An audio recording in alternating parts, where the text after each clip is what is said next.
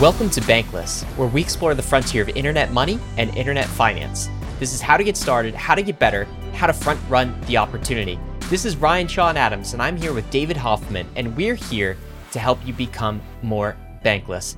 Guys, this is a gift of an episode today with Vance Spencer, because what if I told you you've just been handed a tremendous gift, maybe the biggest gift, the biggest opportunity of your life? What is it? It's the crypto bear market of 2022. It's the bear market that we're in. We talk about how to maximize that opportunity. Crypto in the bear market, how should we think about it? That's the number one thing to take away from this episode. Number two, we go through which alternative layer ones will survive and which layer twos will thrive and explode coming out of this bear market. We actually go through them one by one. Solana, Avalanche, Polygon, Optimism, Arbitrum, all of them. We get Vance's takes. Number three, how to find the hidden gem in the bear market. Vance is an expert at this. In fact, number four, he actually thinks GameFi is the biggest opportunity of the bear market, and he explains why. And then, of course, number five, we talk about the bull case for ETH. And David, this was a finding for me. Apparently, Vance is now a certified member of the ETH is Money cult. And he wasn't, I think, last time we talked to him. So we talk about that change. What were your thoughts in this episode, David? Yeah, we first brought Vance on the podcast very, very early, episode like in the 20s, I think. And it was because of Framework's just outsized success coming out of the 2018 to 2020 bear, making bets on things that everyone thought was never going to come back. Tokens. Back in 2018 to 2020, everyone got burned by tokens. And so no one wanted to touch tokens except for Framework. And they made high conviction bets on things that did huge outsized gains going into the next bull run, things like Link, Aave, and Synthetics. And so he has been through the ringer of what it means to be an investor in a bull market, an investor in a bear market, and also a public versus private investor as well. And overall, Vance has just such a strong finger on the pulse of everything about this industry. And so that's why this conversation touches on almost everything that is relevant these days in the world of crypto. Of course, DeFi, Ether, alt layer ones, layer twos, GameFi, public and private markets, a little bit of everything. So it felt like a candy conversation all the way through and through. And Vance is just someone that no matter what phase of the market we're in, he always is very sober. He always can see things very clearly. And it's just such a treat talking to Vance every single time. Yeah, this is like the Bible for the bear market. It's the hitchhiker's guide for the bear market because we cover just about everything you need to know about how to position yourself during times like this, because we've certainly been there before. Guys, we're going to get right to the episode with Vance. But first, we want to talk about these awesome tools to help you go bankless from these sponsors. Rocket Pool is your friendly, decentralized Ethereum staking protocol. You can stake your ETH with Rocket Pool and get our ETH in return, allowing you to stake your ETH and use it in DeFi at the same time. You can get 4% on your ETH by staking it with Rocket Pool, but you can get even more by running a node. Rocket Pool is the only staking provider that allows anyone to permissionlessly join their network of validating nodes. Running a Rocket Pool node is easier to set up than running a solo node, and you only need 16 ETH to get started. Why would you do this? You get an extra 15% staking commission on the pooled ETH, so your APY is boosted. So if you're bullish ETH staking, you can increase your APY and get some extra tokens by adding your node to the decentralized Rocket Pool network, which currently has over 1,000 independent validators. It's yield farming, but with Ethereum nodes. You can get started at rocketpool.net and also join the Rocket Pool community in their Discord. You can find me hanging out there sometimes in the chat, so I'll see you there. The Layer 2 era is upon us. Ethereum's Layer 2 ecosystem is growing every day, and we need bridges to be fast and efficient in order to live a Layer 2 life. Across is the fastest, cheapest, and most secure cross-chain bridge. With Across, you don't have to worry about the long wait times or high fees to get your assets to the chain of your choice. Assets are bridged and available for use almost instantaneously. Across bridges are powered by UMA's optimistic oracle to securely transfer tokens from Layer 2 back to Ethereum. A token proposal is being deliberated as we speak in the Across forum, where community members will decide on the token distribution. You can have your part of Across's story by joining the Discord and becoming a co-founder and helping to design the fair launch of Across. If you want to bridge your assets quickly and securely, go to across.to to bridge your assets between Ethereum, Optimism, Arbitrum, or Boba networks. Arbitrum is an Ethereum Layer 2 scaling solution that's going to completely change how we use DeFi and NFTs. Over 300 projects have already deployed to Arbitrum, and the DeFi and NFT ecosystems are growing rapidly. Some of the coolest and newest NFT collections have chosen Arbitrum as their home, all the while DeFi protocols continue to see increased usage and liquidity. Using Arbitrum has never been easier, especially with the ability to deposit directly into Arbitrum through all the exchanges, including Binance, FTX, Huobi, and Crypto.com. Once inside, you'll notice Arbitrum increases Ethereum speed by orders of magnitude for a fraction of the cost of the average gas fee. If you're a developer who wants low gas fees and instant transactions for your users, visit arbitrum.io/developer to start building your dApp on Arbitrum. If you're a degen, many of your favorite dApps on Ethereum are already on Arbitrum, with many moving over every day. Go to bridge.arbitrum.io now to start bridging over your ETH and other tokens in order to experience DeFi and NFTs in the way it was always meant to be: fast, cheap, secure, and friction-free. Bankless Nation, super excited to introduce you to our next guest. Actually, he's been on the show before, so he probably needs no introduction to the longtime Bankless listener. This is Vance Spencer. He's the co-founder of Framework Ventures. Vance and Framework, both of them, rose to fame out of the 2018 bear market. How? Making high conviction bets in DeFi at a time when everyone else was afraid, everyone else was fleeing the market, doing all of this before DeFi was even a thing. In fact, I don't even think we were calling it DeFi back then. So he's been on Bankless twice before, updating us on the state of DeFi, bullish catalysts, the things that are going on behind the scenes. We wanted to bring him back because we are in another B market.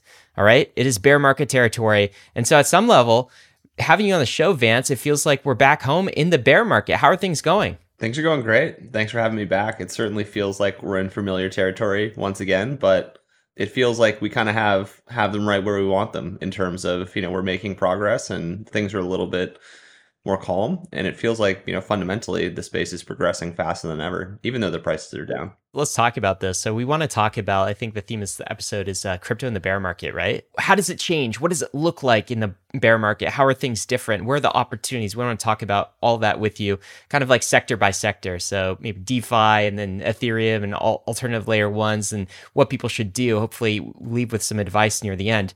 But I want to start here. You tweeted this out recently, and we actually... I think we covered something like this on the Bankless podcast before in one of our weekly roll-ups. You said this: crypto is exactly where it needs to be right now. Very much not dead, very much alive, washing out the excesses, very much building things people want to use.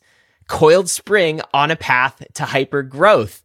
I love that. I love that optimism. Vance, what do you mean by crypto is exactly where it needs to be right now? Yeah, so I think one of the bigger opportunities right now is frankly to reflect on what happened over the past, 2 or 3 years as we're in kind of this secular bull cycle for crypto. And I think, one of the learnings that I have at least is, you could probably separate the bull run into two component parts. And the first one was the high conviction rally that was built around DeFi. And, people were using the products for the first time. We had, found this addressable market that we hadn't even discovered before. It was very high conviction rally. People were using the software. It felt like it was very fundamental. And then the second half of kind of the bull run, it felt like a lower conviction rally. And I would kind of define this as like the period after summer 2021, where people were excited about the futures ETF launch of Bitcoin. People were excited about the metaverse and NFTs. And that kind of felt like an apathetic run where interest rates were at an all-time low. And, we just didn't have the requisite product progress. And so that time actually made me feel quite nervous about the space, just in terms of there was probably going to be some sort of coming downturn. And then today, interest rates are at, very high levels. Crypto has been, largely crushed. But what we have is a lot more rationality, a lot more people focusing on, things that have real product market fit. And we have a culling of the herd of entrepreneurs who probably weren't, built for the long term in this space, versus ones who, have been in a market for 3-5 years that are just finally figuring out how they get to product market fit and how they scale their businesses. And so, when you're down 70-80% as a project and you're starting to kind of really get into shared sacrifice territory where you figure out your business, that's where the most positive and constructive things happen. It's just so hard for these entrepreneurs to build in bull markets that really all of the best ideas really happen in the bear. And so for me, I'm as positive as ever. I have a very long-term perspective, and I understand that this is where, the progress is made, and we're just excited to be here. I want to go and identify that high versus low conviction rally, because I think what you're implying is that another high conviction rally is formed in the bear market. And so that's kind of what, like, perhaps we are at the very, very beginning stages of a high conviction rally that will happen much later because of what's being built now. But I want to go back and parse apart what you mean by high conviction and low conviction rally to classify how the 2021 bull market worked, where you're saying that there was real utility. Everyone had real excitement about DeFi yield farming at the end of 2020 and going into 2021. But then that got replaced, I'm going to go ahead and guess, around like after that May crash, the May 2021 crash. And then the second half of the bull market was like the alt layer one movements. It was the NFT movement, the metaverse movement, which is largely undefined. Can you talk about just how you interpret high conviction and low conviction? You made it seem like it's a gut take or like an emotional interpretation, but I'm wondering if like you could put more parameters or definitions around what you mean by a high conviction and low conviction rally. Yeah, I mean, high conviction rallies are usually based off of, things that have fundamental use that most market participants respect and know. And then there's also kind of this combination of fundamentals that are being embraced by institutions. And that is generally a very high conviction rally. And people can get behind it because they understand it, and from first principles, they can use it. And, those things are usually products of stuff that's happened in the bear market in terms of product progress. But it's also, largely a product of things that happen in low conviction rallies as well. And what I mean by this is, some of the best ideas that you have coming out of bull markets are usually kind of like the last, dying breaths of bull markets. So the last low conviction rally I would put in that category, the NFT kind of rally, that felt to me like low conviction, but there's a lot of promise there. The gaming rally, there was only really Axie, and so it was kind of a low conviction rally, but it feels like there's a lot of promise there. And then you take that stuff that you find in the tail end of a low conviction rally, which is usually the end of these bull markets, and you kind of put everything under the microscope during the bear market. And then by the time, you kind of develop product market fit and you develop conviction in these ideas, that's what leads to these higher conviction rallies. And for me, I can see the setup for another high conviction rally, and I can see the ideas from the low conviction rally and how you could really, push them forward and find product market fit. And not all of those products or ideas will. And so, yeah, that's kind of how I separate the two. It is largely an emotional feeling, though, but I also feel like you can tie it towards just the amount of people that are using these things and in what nature. Is it purely speculative, or is it for some higher level of utility? And the DeFi versus kind of the metaverse and the NFT rallies, those felt very different to me as a result. Would you say that you take the low conviction rally and you add time, research, thought, and effort onto the good ideas of the low conviction rally? Maybe also you add a bear market, and then at the under end of those things, the ideas that do make it through those filters turn into the high conviction rallies of the future? Right. You're just kind of squeezing out all of the excess. You're developing the idea and the thought process a little bit more, and you're putting real work behind it. And so I'm very bullish, obviously, on the future of GameFi and the future of NFTs, but it's just worth being honest with everyone about what level of belief there really was in those rallies, just based on the level of product market fit that they had. Is this basically something we see repeat in every market? Maybe has repeated in crypto before too, right? So like, I guess maybe the low conviction rally of 2018, would you say, or 2017 was sort of all of these ICOs, which led to kind of these like futility tokens. And it wasn't the case that tokens were a bad idea. That seemed to be after the big ICO crash. There was this counter movement of all tokens are a bad idea and only Bitcoin is the thing. And Ethereum got even lumped in there as kind of an ICO platform that would never recover all of these things. It wasn't that tokens were a bad idea or even some of the DeFi protocols were a bad idea. It's that the market just went out too far on its skis, right? The market like overpriced the success before actually seeing the evidence. And I think we've also seen this in the early internet as well. We had like the .com boom, of course, and then followed by a bust. It wasn't that the ideas of the .com boom were wrong. It was just that the market was far outpricing like what the current capabilities of these things are. So is that kind of what you're seeing? It's just echoes of maybe 2017. It's echoes of the .com boom. We see this play out in every sort of innovation cycle. Yeah, I think that's exactly the case. Right now, what I'm doing is just a lot of like looking back over the tape and seeing exactly what happened and how certain entrepreneurs did and how certain markets fared. And I think like separating these stages, between each other can really help you frame, what's working, what's likely to work, what are the trends that are important to take out of this last kind of dying grasp of the bull market. but it also helps you just conceptualize how the market works and how it values narratives and how those can eventually unwind, but then become, real again. And ICOs were basically the precursor to DeFi. People weren't using financial applications other than capital formation in 2017, but that laid a lot of the groundwork for not only infrastructure, but also the DeFi products themselves. And I think we're going to see that as well, in the markets that were very hot in the low conviction side of the rally. The things that I look for on, like these developing trends are, if you think about, GameFi and DeFi, and a lot of our intuition that led us to DeFi is leading us to GameFi now. With DeFi, right when it started to really pop off with Compound and their token launch, people had a mental model. They had an understanding of like, okay, we can do tokens, we can incentivize usage. And Axie at the tail end of the last bull market really kind of was the same thing for gaming. People understood that, okay, I can play this game, I can make money using it. It might not be the best game, but like there's value there from a gaming perspective. And so a lot of the kind of mental models from the low conviction rallies, help you kind of form theses around, like what the future looks like. And so for us, it's a good hallmark of where the space could go. So let's talk about what the future does look like then. So if we take the lessons of 2021 and the end of 2022, what are the big takeaways from this particular bull market? As somebody that also took away lessons from 2017 and 2018 and turned that into wins going into the 2020 bull market, what are the lessons that you are looking at out of the 2021 bull market and how that is changed your attitude or perception or investment thesis moving forward to whenever the next bull market comes? Yeah, I have to go category by category for these answers to really be specific or be helpful. But the first one I would just think about is just base layers. And I think what we learned about base layers and specifically, alt L1s or Ethereum killers or whatever you want to call them is, how easy it is to build something that looks like, a competitor to Ethereum, but how hard it is to actually bootstrap it in the long term and keep it going and build economic security and build just a monetary premium. And I think that's really the first thing that I learned about with alt Ethereum chains, in this bull run. And a lot of these chains said that they had, all of the answers and that scaling was fixed and there was no trilemma, but that just didn't turn out to be true at the end of the day. And so I think, with that lesson, what that tells me about the future is that, whenever things really start to pop off in the next bull run, it's not going to be people building alt L1s anymore. It's people going to be building L2s. It's easier to build. You can build economic security faster and cheaper.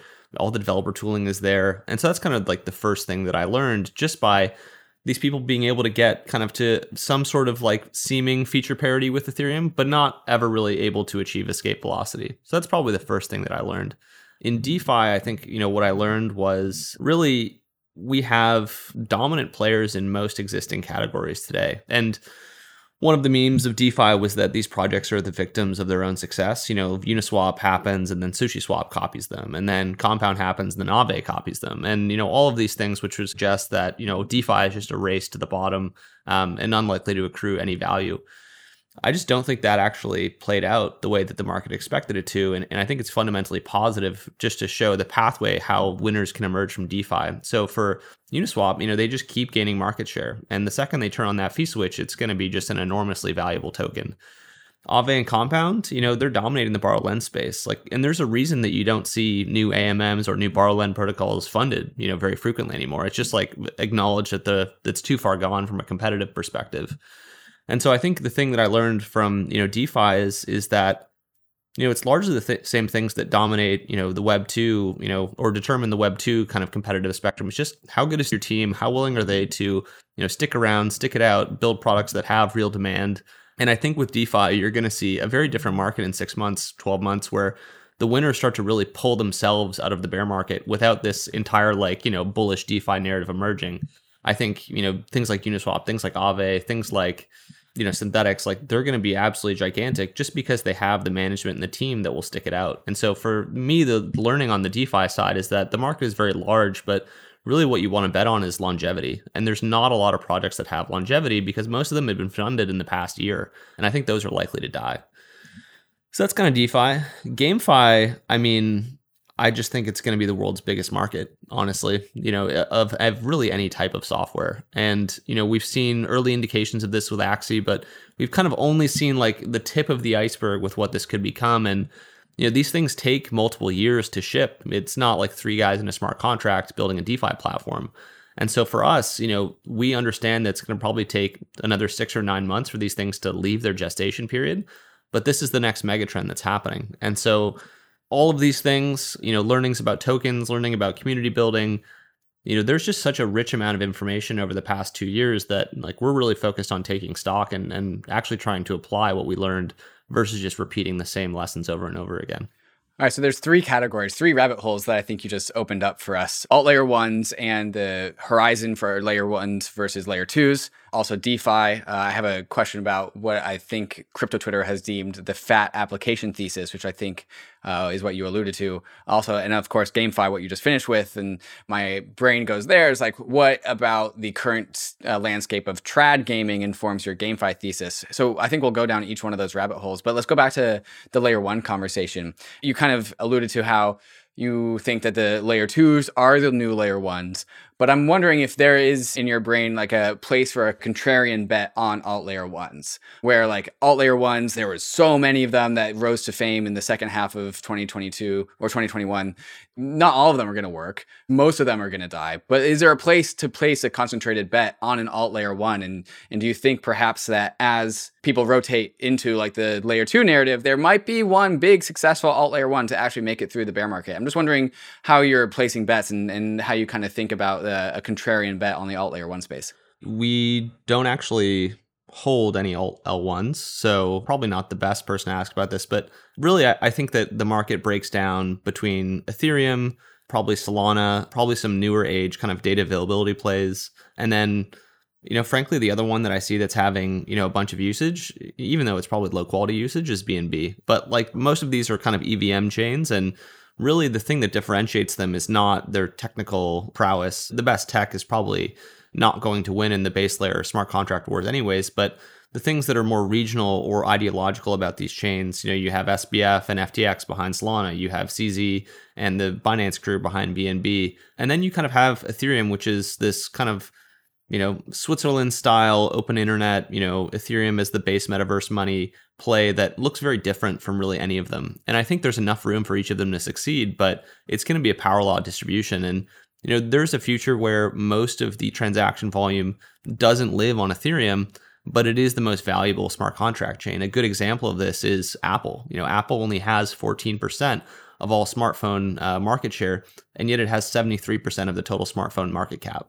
And that is really kind of what I'm aiming towards as a technology investor. That's the clearest and most interesting opportunity for me. I think interesting question, though, is, Vance, since you don't have any bets on alternative layer ones, the question of why?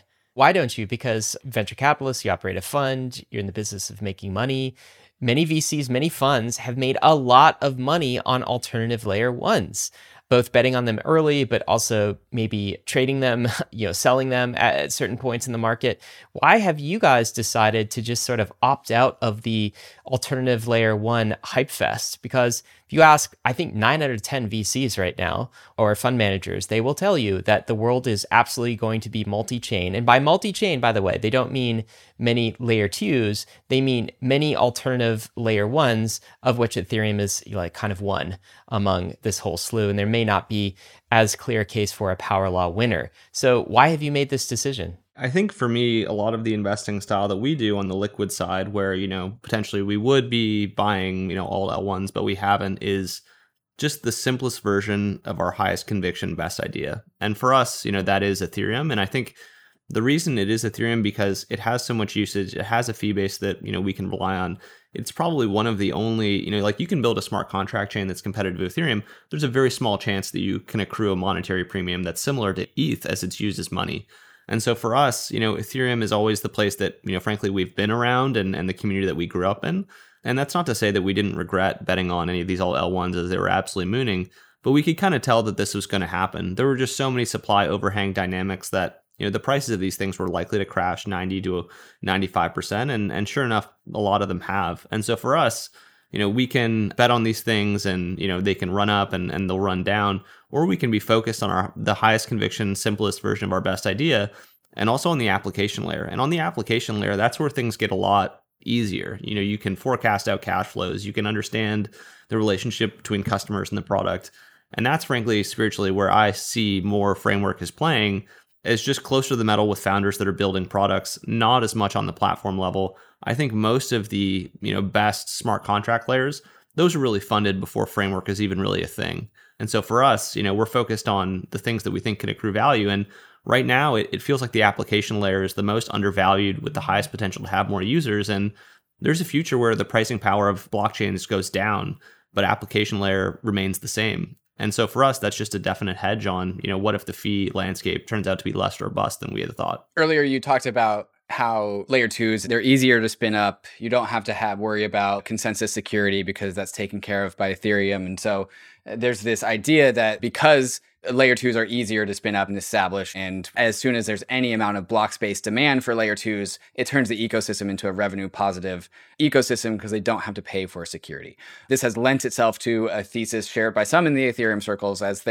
just like there was this alt layer 1 mania, there will also be a layer 2 mania as well. Just because if they're easier to spin up, especially when Optimism comes and airdrops their token and it just lands, still in price discovery at the moment, but we're talking about a $6 billion valuation, that turns investors' heads. And then there's many other like layer 2s to also show that they can do similar things. Like Arbitrum hasn't released their token yet. Everyone is assuming that they will do one. And there's other layer 2s that we could talk about as well, where as soon as Optimism is one data point, perhaps Arbitrum is another. And then all of a sudden that we have like maybe 2 or 3 data points that these layer 2s can establish multi-billion-dollar valuations paired with the ease of setting up a layer 2. The thesis is that this turns into a layer 2 summer, layer 2 mania. Now we've had this layer 2 summer thesis on Bankless for a while now, for over a year. But I'm wondering if you subscribe to this idea and if you have any sort of trajectory for us. I totally agree. And I think you hit the nail right on the head. A good proxy for where froth is going to go in the market is what is the lowest effort way to create the highest amount of market cap?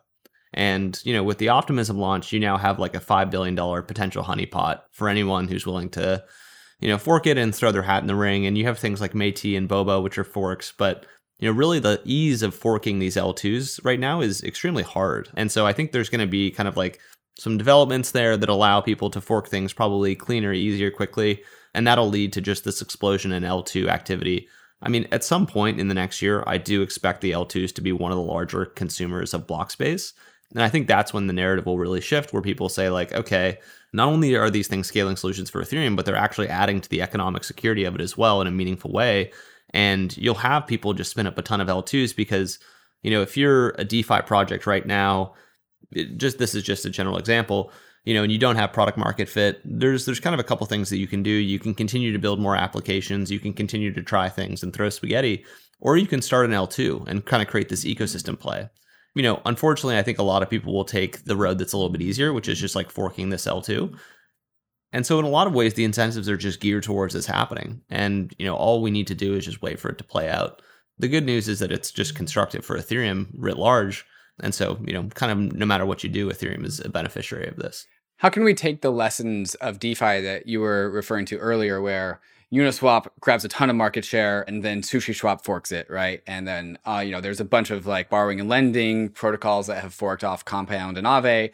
But leaning into the whole idea, well, there's kind of just one or a very few winners in each category. How would you apply that same lesson to the alt layer 2 movement if that indeed does happen? It's a good question. I mean, the DeFi learnings are just, I think there's a few. The first one is the first mover advantage is huge. Uniswap being the first and the most dominant AMM is not something that you see very often in technology, but in crypto, it just happens to be the case. Same with Compound and Aave.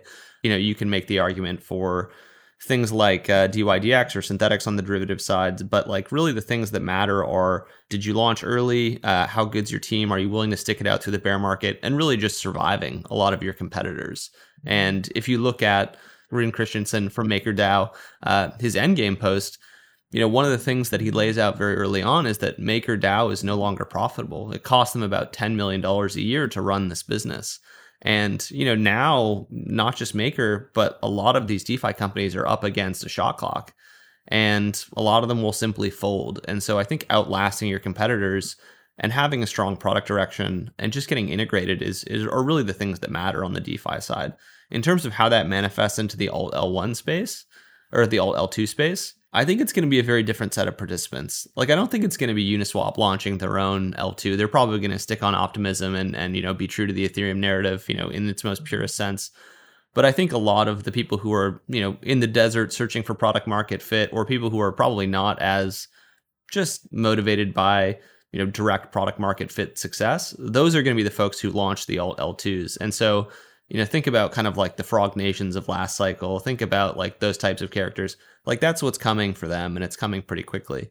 And so I think that is, probably a pessimistic take on where the alt L2 space goes. It's probably going to be rife with a lot of, also rans and people who are not ideologically, pure.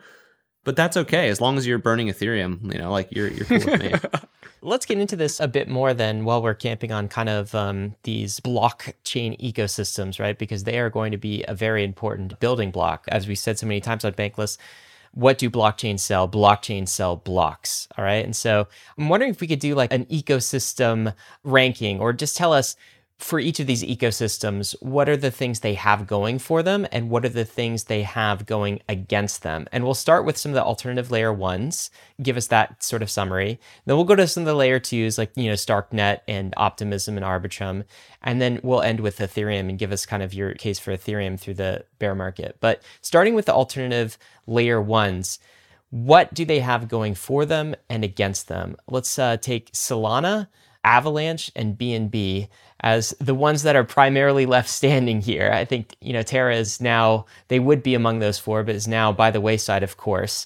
What do you think? Solana, Avalanche, BNB, what do they have going for them and against them? Solana is very clear. They have, SBF, they have FTX, they have, the people who write code in Rust. Mostly these people are traditional finance folks. And so they have kind of like a differentiated developer pipeline. They have kind of institutional support. And I think at the end of the day, they have a bid. Like people aren't going to let this die. And a lot of chains just have a lot of people that will let them die. Solana does not have that. And I think that's a fundamentally positive thing.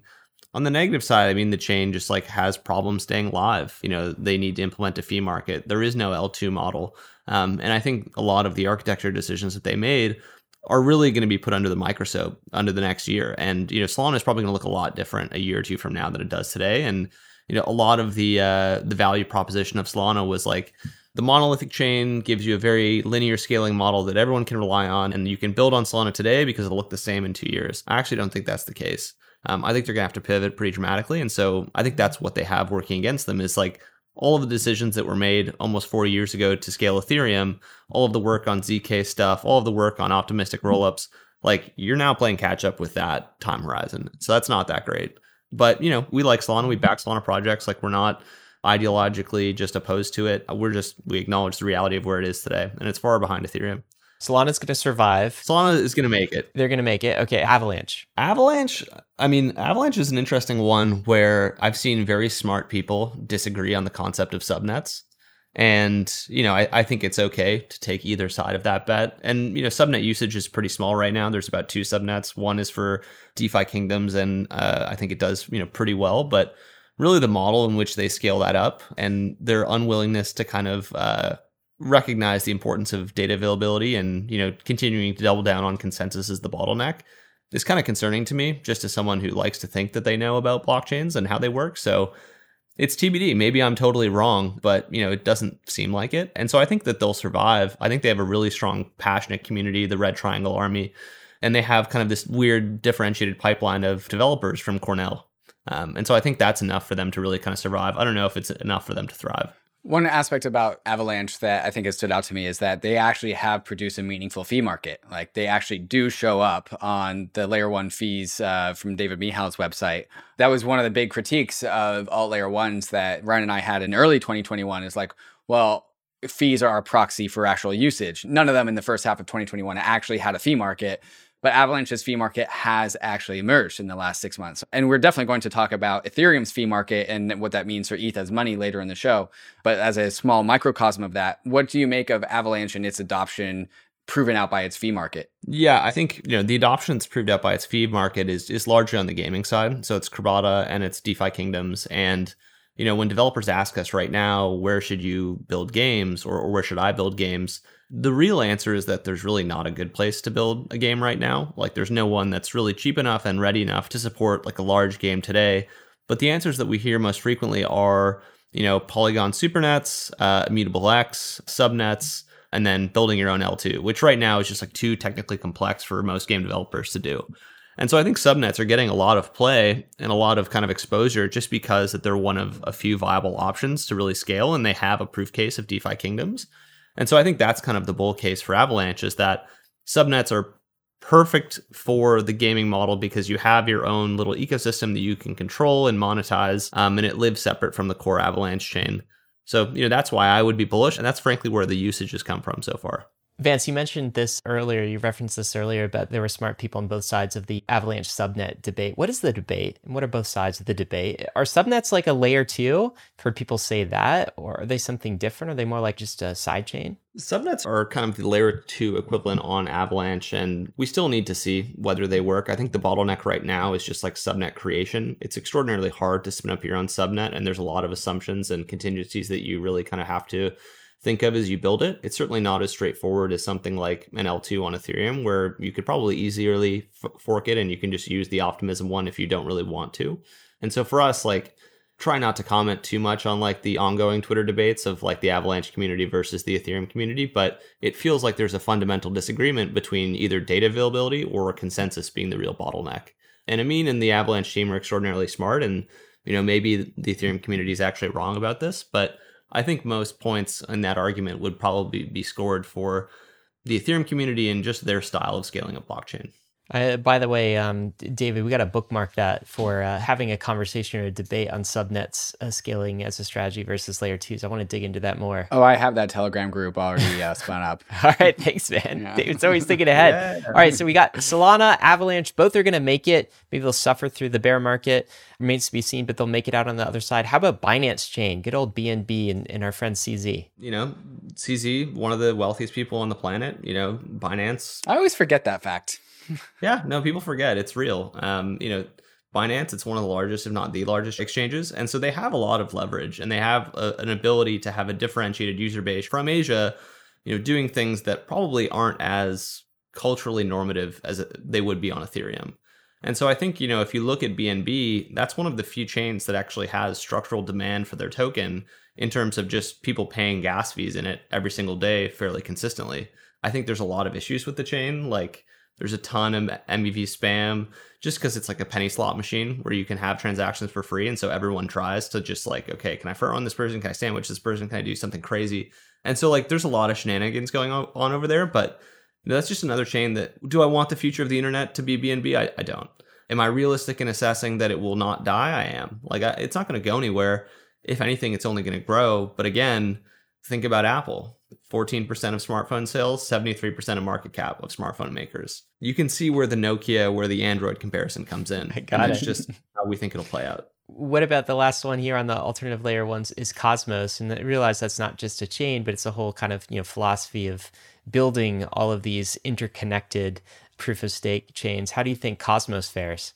I'm not smart enough on Cosmos to really say anything unique. So I'll probably hold my opinion on that one.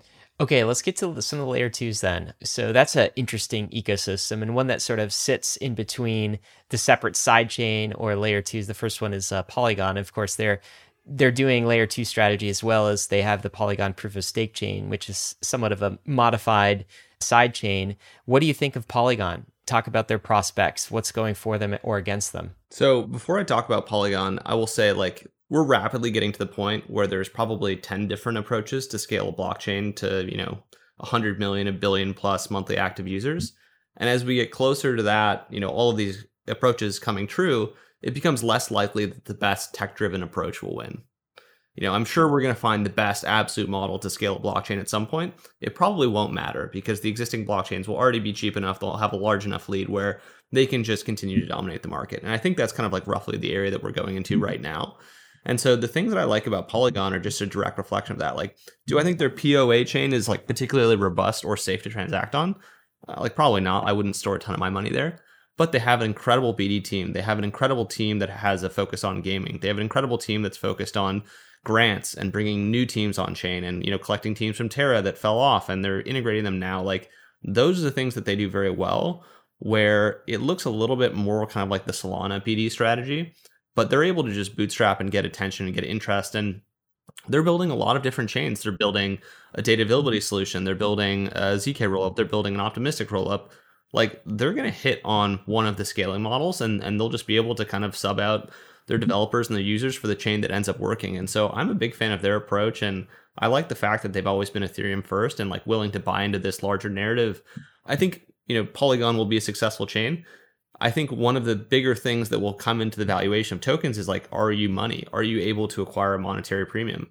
And I don't think Matic will quite get there. Ethereum will kind of always be that dominant kind of, metaverse based money. And that's something that I've come around on, frankly, the past like year and a half. I remember, David, you were like, is ETH money? And I was just like, I don't even really know what that means at the time. But like, really, I think that's something that I've changed my mind on quite dramatically, especially kind of in the context of high inflation and just fiat money not being that great as a store of value.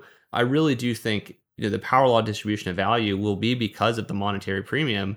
I got into the space because of the technology, and it's kind of ironic that I'm now kind of like basing a lot of my highest assumptions for what Ethereum could be based or be worth based on its monetary premium. But I really do think that's what's happening here. And so bullish on Polygon. I think it'll be a great scaling solution. I don't think it'll require a huge monetary premium, but yeah, I'm pretty bullish on them. A narrative that has come out around this darknet ecosystem in the last 6 months are these like whole L2 plus L3 dynamics, where like this darknet as an L2 to Ethereum can offer layer 2s to Starknet, making them layer 3s to Ethereum. I'm wondering how well informed you are about this whole like strategy of, I guess it's a scaling strategy for an L2, which is like kind of interesting to have because like L2s are themselves scaling strategies for Ethereum. So I'm wondering your familiarity with this like Starknet strategy of L2s to L3s, and if you have a bullish or bearish opinion on it. I'm not extremely familiar with it. What I will say is like this is something that we're seeing a lot. Like we're seeing supernets with Polygon. We're seeing I think it's like Nitro or Turbo for Arbitrum. Like everyone's, kind of doing this as like an optimistic rollup within an optimistic rollup, which, at least in the Arbitrum context, that's what it feels like. I think it's bullish for Ethereum. Like my base case is that fees are going to collapse dramatically, and then people are going to be like, "Oh my God, is it over?" And then fees are going to ramp way back up once people realize that you can do everything on chain. You can build an application, you can store data, and that's kind of fundamentally what blockchains are eventually used for. And so, for us, I think the focus that we have and the thesis we have for Ethereum is that it's used as the data availability layer, and it becomes a form of money. And the more scaling solutions, the better. But, everyone paying a tax to Ethereum, I would rather own a much smaller percentage of a much larger market, on the path to hypergrowth than I would just kind of like occupying all of the fees that exist on L1 and collecting those. So we're pretty open-minded in that regard. Vance, what do you think of this, though, like Starknet as a whole? Because there's this intensifying war of not just alternative layer 1s versus Ethereum, but layer 2s against each other. So we got Polygon, Starknet taking a different approach. What do you think about their headwinds or tailwinds in that ecosystem? Yeah, I mean, this comes back to the point of like, the best tech is not going to win. And I think what is going to win is just like the ecosystems that are able to bootstrap themselves the most effectively. And I think the thing that Starknet is doing a really good job at is getting like all of these very endearingly, strange builders that would be building applications even if there was never going to be a user ever. And they just love the tech, they want to build, and they've done a great job with their grants program, basically just incentivizing for people to come and stay on Starknet. And, the people that I would categorize in Starknet are, very hardcore cryptography maxis, a lot of Israelis, a lot of people that were in the cybersecurity industry before, and then a lot of gaming, companies and people. And so like you have kind of like this weird, like crypto is always a reflection of like who's in it, or your chain is always a reflection of like who's in it. And so Starknet is the same way. And it's got like this weird amalgamation of people, but it's great when you put them all together with a grants program that's cohesive. And so I think they're doing, a great job of building out, what they need to build out. I think it's probably further along than people think, but their traction with the gaming specific people, that's a fundamentally bullish indicator. That's kind of what you really want to be indexing for, is the next largest market. And they're certainly occupying a good degree of the mind share for the gaming developers as a result. I mean, people forget that Immutable is built on Starknet as well, and Starkware technology. And so to tie this conversation off, I want to go into the red versus blue conversation, the optimism versus Arbitrum conversation. These are both optimistic rollups. They're both going for EVM equivalents. They seem to just be kind of like leapfrogging each other over and over and over again. I'm wondering if your perspective on this particular part of like the L2 wars, where they're very much operating in the same space, very collaborative, but also very competitive at the same time. What's your take on optimism versus Arbitrum? We're fans of both. Full disclosure, we've invested in optimism, but like I know and like the Arbitrum team and know that they're, legitimately good for the space and taking a good approach. And so we're not, maxis of one versus the other. I do think the optimism approach is frankly just more reflective of the Ethereum ethos and Ethereum community, which, at the end of the day, if you have the thesis of the best tech is not going to win, it's probably something else. And on the community side, like I see them as kind of matching the ethos of Ethereum most purely. And I think there's a lot of, addressable market in that. At the end of the day, these things are going to come down to, who has the better team, which can bring developers on chain. And either that's kind of like this amorphous brand halo that slowly, people recognize it and come to you even without asking, or it's you have some aggressive BD people that are just out there pounding the pavement, getting people on, giving people grants. And I think Arbitrum probably has the more kind of aggressive BD side. I think Optimism has kind of the larger brand halo. The scoreboard would tell you right now that the BD side is probably more powerful than just the overall brand halo based on their TVL and usage. But like these things are such early days. Like you're fighting between like, thousands, if not tens of thousands of user differences between these two chains. And those things can flip instantly if one game hits. And so, I've seen so many people call apps dead or call, the competition over between two things. It's never that way. People love to anoint winners early, and I just don't think it's a time to do so. So we're just going to have to wait and see. But overall, we're bullish on both, and we're bullish on Ethereum. Yeah, speaking of Ethereum, last but not least, there are a bunch of things, of variables to discuss about Ethereum. So we want to get your overall take on where Ethereum lies in this current market, because many people in the deep Ethereum circle are getting very, very bullish about the merge. But also the merge keeps on getting pushed back over and over again. And meanwhile, while the merge keeps on getting pushed back, macro markets keep on hammering Ethereum. So how would you illustrate Ethereum's current place in the world? What's it got going for it? What's holding it back? And when it comes to just the variables around Ethereum, what captures your attention the most? Yeah, so I think just in terms of where Ethereum is right now, the fee bases are always kind of like our North Star. What are people paying to use this every single day? And Hal Press did an amazing job on a Bankless pod about this. So if you haven't listened to it, please go listen to it. I think, right now where Ethereum is, there's probably around 6,000 ETH that are used in transactions per day. About 85% of that is burned. At a $2,000 Ethereum price, ETH is making about $12 million a day in terms of fee demand. And that's just like fundamentally very, very healthy. And if you look at it on a price to earnings basis, basically saying, what would you pay for $1 of earnings, which is how most, public software companies are valued? You can make the case that it's pretty undervalued. It trades at around probably like a 13 to 14 price to earnings. And when you look at, and tech companies there are really good kind of analogies because, they trade at probably roughly like a 20 price to earnings. And so Ethereum on that context is pretty undervalued.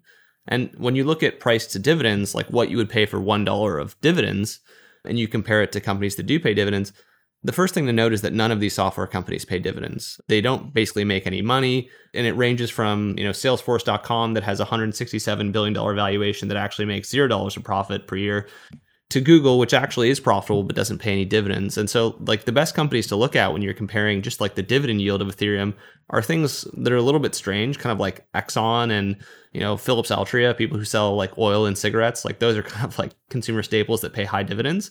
And what you can see is that people are paying far more for dividends in these companies than you would, assuming that the merge goes through. And so for me, how I think about it is I think the dividends are going to be the thing that, really kind of gets Ethereum, bid up and people excited about it. And you're just going to have a larger price to earnings, ratio as a result. And it reflects just the higher growth of Ethereum. And so that's kind of like what we're most excited about is just when you compare this to public software companies in terms of just their growth rates, Ethereum is growing faster. It's more profitable at higher gross margins. And when you compare it to the people who pay dividends, the Philips Altrias, the Exxons of the world, they're just paying dividends at a cheaper rate to people that, have a higher claim on the overall dividend pool. And so for us, those are the things that are exciting. Why do I think people are fading the merge? The merge was supposed to happen in 2017. Yeah, I remember a slide deck from Vitalik, which, 2016, the merge is 9 months away. Like people have very good reason to doubt that this is going to happen. And the Ethereum Core Foundation is an amazing spot that does just, not a great job of communicating to people, how these things work. And there's like 50 people on these Ethereum Core Devs calls. There's basically nobody there. And so how would anybody really do their own primary research? there's just kind of like this apathy around, we don't think it's going to happen. We're not getting communicated the right information. And so people are kind of right to fade it in a way. Frankly, for us, like, we just are on these calls. We are in the ETH R&D Discord. We talk to various members of the ETH core dev team. It's going to happen, in the next 6 months, in our opinion. And our hope is that, at first, the structural supply dynamics and the reduction will drive the price, which will eventually drive the narrative, which will drive the price. And you'll get into this kind of reflexive basket of just Ethereum becoming metaverse-based money with high yields and get bid up relative to software companies. So that's kind of how we think about the merge. Going back to the dividends conversation, I think everyone here is bullish that one day the actual value of the Ethereum fees and the dividends that it pays through EIP 1559 will become fairly reflected in the market, but that is not the current state of things today. For some reason, the market discounts the value of Ethereum's fees and the way that it injects the value back into Ether, the asset. And so I'm wondering, where do you think the source of that dislocation comes from? Is it come from the fact that people just aren't comfortable with a crypto asset and don't understand that these things kind of do actually act like dividends, even though they don't act like the dividends that they're familiar with? But there's also the conversation of since these are a very unfamiliar form of dividends, maybe we have a regulation conversation where this kind of feels like something just unfamiliar on a regulatory standpoint. Just where do you think the discount comes from when we see Ethereum, which it's a network, and so it has an insane amount of growth potential, far greater growth potential than something like Salesforce, but the value of its dividends is discounted so heavily. So where do you think the source of that discount on Ethereum dividends comes from? I think it's from, people don't doubt Ethereum, the platform. I think they doubt the applications because they just view them as being not valid. And so they're like, NFTs aren't valid, games are not valid, DeFi, those fees are going to compress as scaling solutions come out. And they just generally don't believe kind of this idea of certain block space is more valuable than others. And it's not just going to be a race to zero as these technological paradigms shift. And they also kind of believe that all of these applications probably go to zero as well, once the real bear market kicks in and people are no longer willing to just part with discretionary income for speculative reasons. The reality is that it's the opposite. As Ethereum has kind of, gone down in price, we've seen relatively stable levels of fees, on chain. Most days we're seeing 4,000 to 5,000 to 6,000, ETH that's being used as fees. And, it was certainly higher when it was $4,000 or $5,000, per ETH. But, even then, the relative stability has been impressive for me. I would have expected it to actually go down much further. And I think a lot of this is also just the time horizon. The Ethereum fee market, and I might be wrong on this, has only been really, really big for the past 18 months. So this is a relatively new phenomenon, and people are expecting this to kind of trickle down as the market also, goes down. But I think what we're seeing are early positive indications that that is not the case, and that, come, hell or high water, there is a lot of demand for block space on Ethereum, and it's differentiated from other blockchains. The Brave browser is the user-first browser for the Web3 internet, with over 50 million monthly active users. Control your digital footprint with built-in privacy and ad blocking. Inside the Brave browser, you'll find the Brave Wallet, the first secure crypto wallet built natively inside of a Web3 crypto browser. Web3 is freedom from big tech and Wall Street, more control and better privacy. But there's a weak point in Web3, your crypto wallet. The Brave Wallet is different. Brave Wallet is built natively inside the Brave browser, no extension required, which gives the Brave Wallet an extra level of security versus other wallets. With the Brave Wallet, you can buy, store, send, and swap your crypto assets, and you can even manage your NFTs and connect to other wallets and DeFi apps, all from the security of the best privacy browser on the market. Whether you're new to crypto or a seasoned pro, it's time to switch to the Brave wallet. Download Brave at brave.com/bankless and click the wallet icon to get started. Aave is the leading decentralized liquidity protocol, and now Aave v3 is here. Aave v3 has powerful new features to enable you to get the most out of DeFi, including isolation mode, which allows for many more markets to be launched with more exotic collateral types, and also efficiency mode, which allows for higher loan-to-value ratios, and of course, portals, allowing users to port their Aave position across all of the networks that Aave operates on, like Polygon, Phantom, Avalanche, Arbitrum, Optimism, and Harmony. The beautiful thing about Aave is that it's completely open source, decentralized, and governed by its community, enabling a truly bankless future for us all. To get your first crypto collateralized loan, get started at aave.com. That's AAVE.com. And also check out the Aave protocol governance forums to see what more than 100,000 DAO members are all raving about at governance.aave.com. MakerDAO is the OG DeFi protocol. The MakerDAO produces DAI, the industry's most battle-tested and resilient stablecoin. Using Maker, you don't need to sell your collateral if you need liquidity. Instead, you can spin up a Maker vault and use your collateral to mint DAI directly. With Maker, the power to mint new money is in your hands. The Maker protocol is extremely hardened and operated by one of the most experienced DAOs in existence. They've been here since the beginning, they've seen it all, and so you can mint DAI with the assurance that your collateral is safe. Soon, Maker will be present on all chains and L2s, so minting DAI can take place on Oasis.app, Zerion, Zapper, or any other DeFi protocol that you use. Follow Maker on Twitter @MakerDAO and learn from the oldest and most resilient DAO in existence. So we've talked a little bit about the case for Ether as an asset because it's a productive asset, particularly in a post proof of stake world and economy, post-merge. But I want to get back to the other thing that you mentioned, because it sounds like you were almost like converted to the ETH is money cult, if you will. And I'm curious about that conversion process. Like, why do you think ETH is money? Why do you think it will accrue monetary premium? What was the path like to getting you there, and what are its prospects as a portion of the value? Is it going to be primarily valued as a money, or is it going to be primarily a productive asset? Is there a combination of both? Just give us your entire thesis on this. I think in the future, you'll be able to model Ethereum based on purely its fundamentals. And then you'll have kind of this delta between, what its fundamentals say it's worth and what it, is actually worth in the open market. And that's roughly going to be construed as its monetary premium. And really kind of my conversion to, the ETH is money cult was just as a result of me just comping Ethereum to public software companies. And Ethereum is such a different asset when you compare it to public software companies where, every single year it's paying 100% of its revenue as dividends to the people that hold it and the people more specifically that stake it. When you think about equities, let's take Exxon for an example. There's $400 billion of market cap. There's $10 billion of dividends. And, everyone that owns a share of Exxon gets a dividend. There is no staking behavior. There is no behavior where you say, I want to go off and stake this equity. And, there is also no behavior where the people who are not staking the equity are using it as some form of money, as some form of transaction fees, as some form of medium of exchange. Like, there's just very different behaviors between the two assets. And so when you comp them to each other, it just becomes a lot clearer that Ethereum is an asset that really the world has not really seen before, in the sense that it's high growth, it's high margin, it pays stakeholders in its native asset for using and staking the asset. But also you have this entirely other use case of the asset where it's used as money, it's used to buy NFTs, it's used in DeFi, and it accrues yield. And, I think that it's just going to be very different when, Ethereum yields are 10, 15% and people are just holding it and using it as a base form of money. And that's really the only time that we'll really get to see this. To me, it's shocking that Ethereum trades at as high value as it does today because there are no fundamentals. All of the fundamentals of the network go to the miners. But when this switches, I think it's just going to be a massive paradigm shift where people see an asset like they haven't really ever seen before, and they might not ever really see again. Like it strikes me that, the race for, base money is, probably winner takes most market.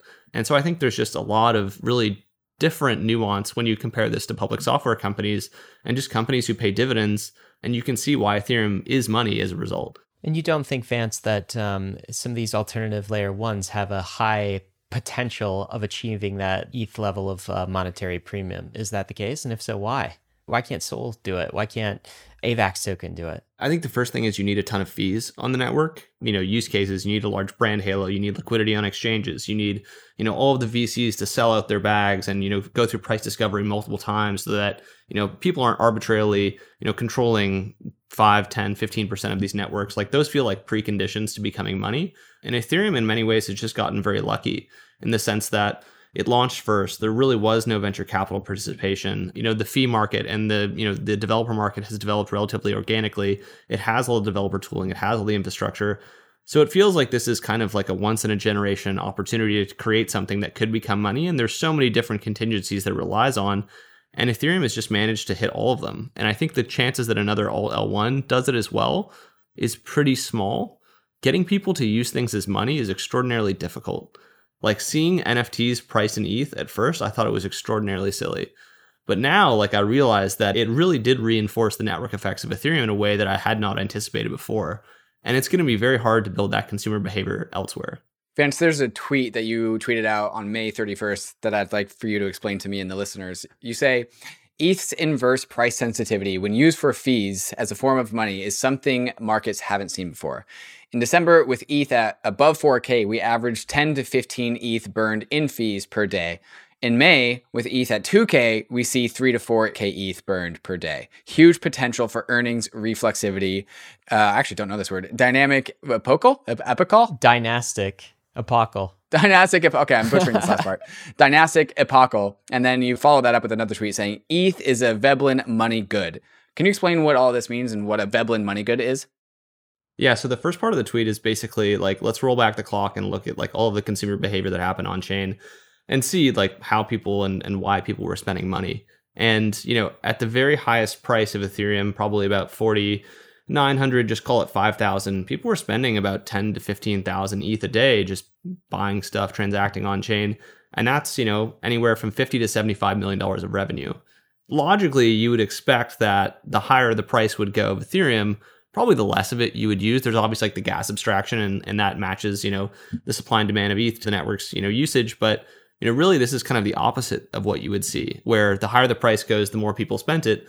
And the lower the price go, and now it's, at 2,000, people are spending $4,000 or $5,000 of Ethereum per day, the less they're spending. And so it's kind of the inverse of the behavior that you would expect to see. And what I mean by earnings reflexivity is, let's say that this continues.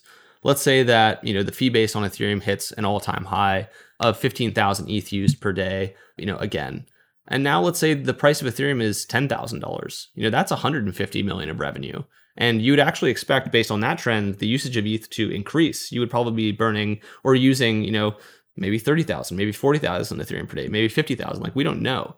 There is the chance that like these earnings could be so reflexive where you have days like Other Side, where there's like a few 100 million of fees, being used. You have, like all of these kind of micro events where the changes accrue such dramatic fees and show such reflexivity to the price and the usage of Ethereum that the earnings will be far, far higher in the future than we can expect. And I think that's like the mega bull case.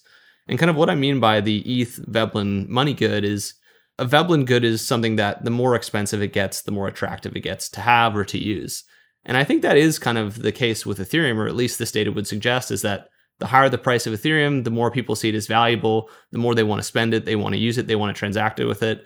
And the fact that they don't just hold it and put it under their mattress is fundamentally positive for it being construed as money. And, like you've talked about the conversion of me to like the Ethereum ultrasound money camp, I think I'm there.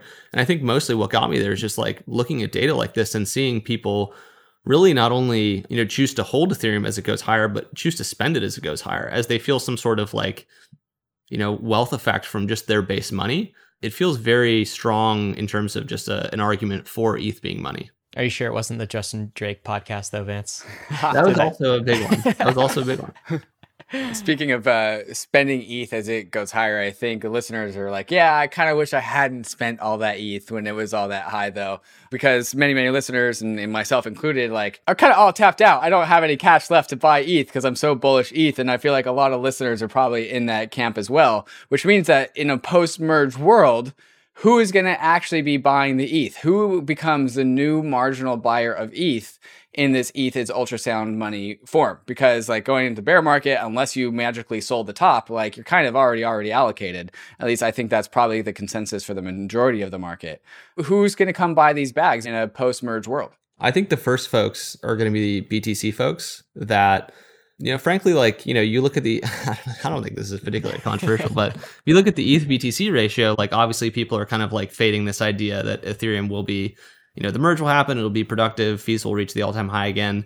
But once the merge happens, and it just starts to trade lighter as a result of no miner supply, and Bitcoiners see the fees that are accruing to people that stake, like it feels like that's probably going to be the moment where a lot of them jump ship. And people forget that we really haven't had any yield or really fundamentals to buy in this industry for almost 10 years. And this is the first time that that's changing. And so I think initially a lot of the flows will come from people who are holding Bitcoin who realize that, Ethereum is the only other asset that, kind of has this like grandfathered regulatory status, that has, the platform play with all the developers, and that has just like a bunch of yield. And so I think like initially the first moves that you look for in the bear market are from capital moving from one ecosystem to the other. That's usually like a very good trend of like where things are going to go.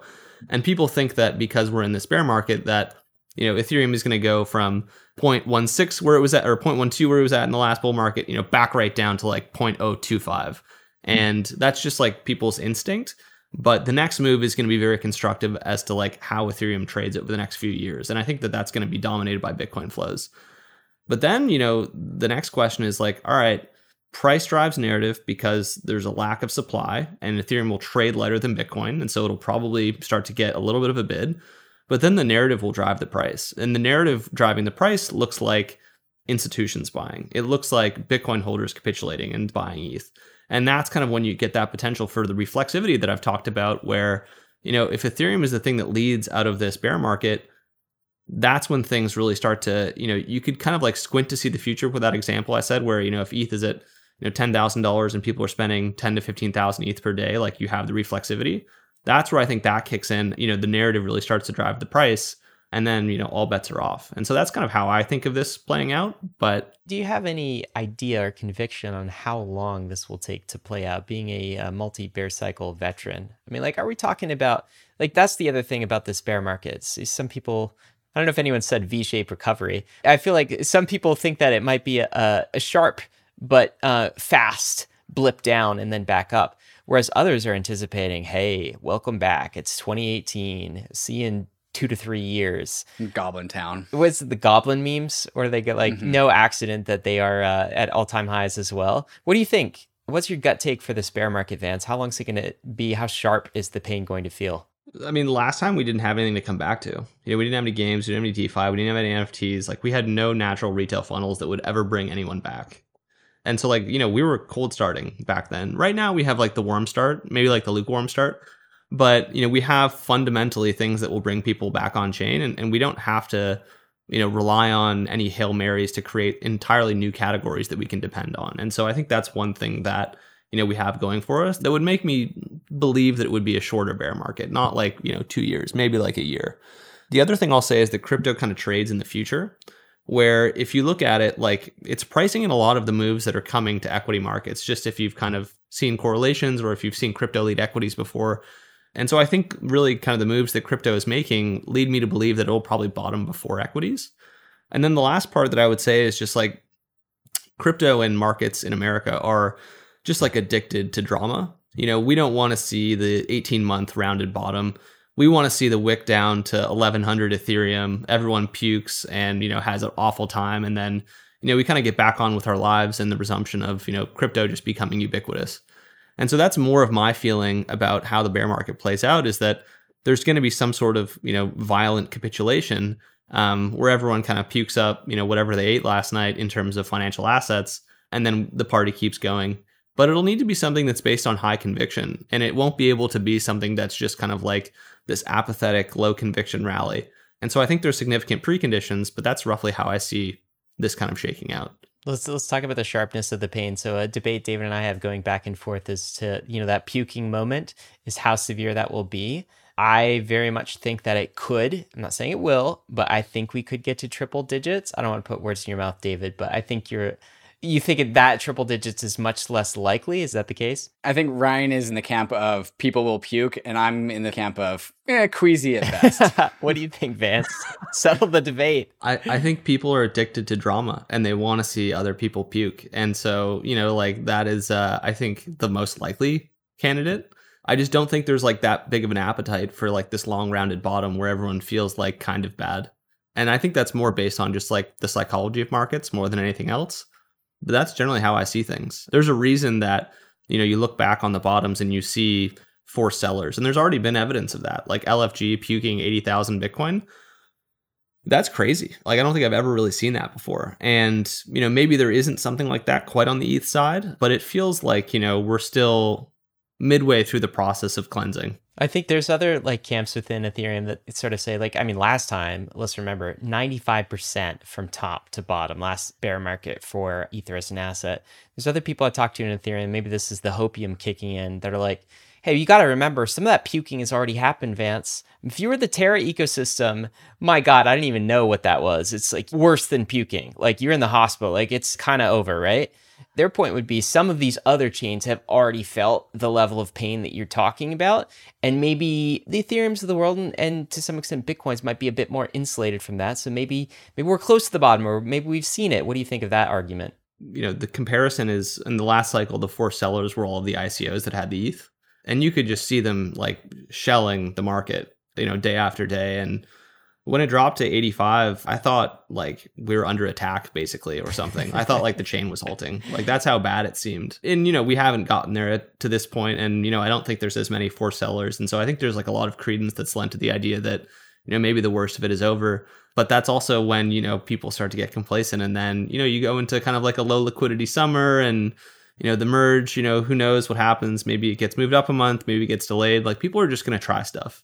Chop is a specifically designed mechanism to transfer coins from people who want to have it to people who like are trying to get it from them. And so I think that this is just going to be a market that's intentionally designed for that.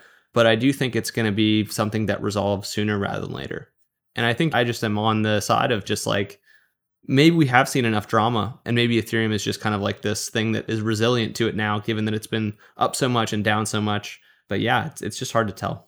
I want to resume a conversation that I don't think we completely finished off earlier in the show, where during the 2018 cleansing, where Ether went all the way down to $85 and Ether went down 95%. Many, many, many other tokens went down more than that. And the difference between going down 95% and going down like 99% is a difference of 80%. And so like, if you're holding a token, like the average ICO that went down 99%, you lost 80% more than something that went down 95%. And so they turned into this culture of like, I'll never touch tokens again. Like all my tokens went to zero. Never again. I'm only ETH, only Bitcoin. And then all of a sudden we see things like Link and Aave and SNX just rocket off the bottom and make generational wealth. And I remember looking at these charts every single month being like, wow, it's higher. Wow, it's higher. Wow, it's higher for months while I sat on ETH.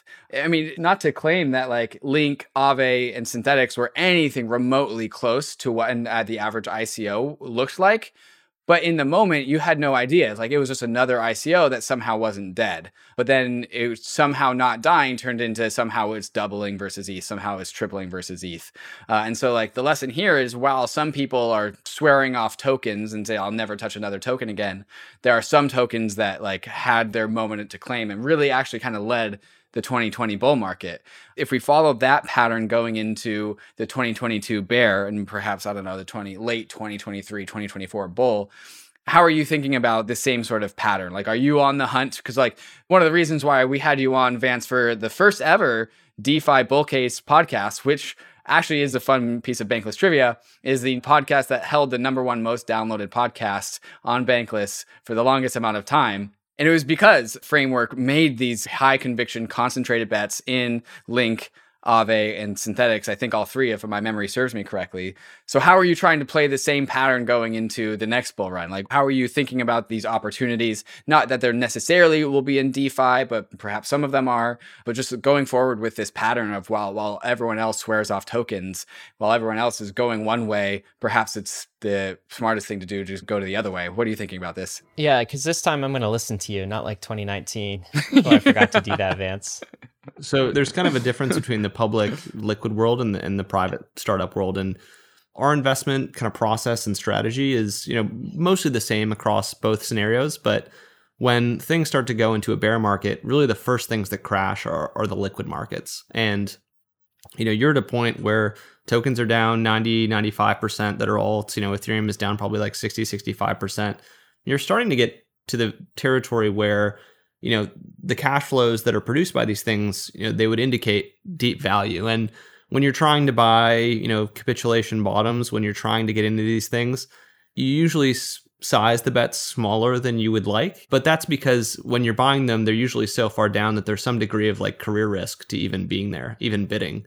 And, I think that's something that we've gotten comfortable with over the past cycle and that we're going to do again. And so we feel confident about that. But really the preconditions to us bidding on anything are like, it has to have real cash flows. It has to have a team that, we know that unfortunately, for some people is doxed and that we can interact with and that we can give feedback to.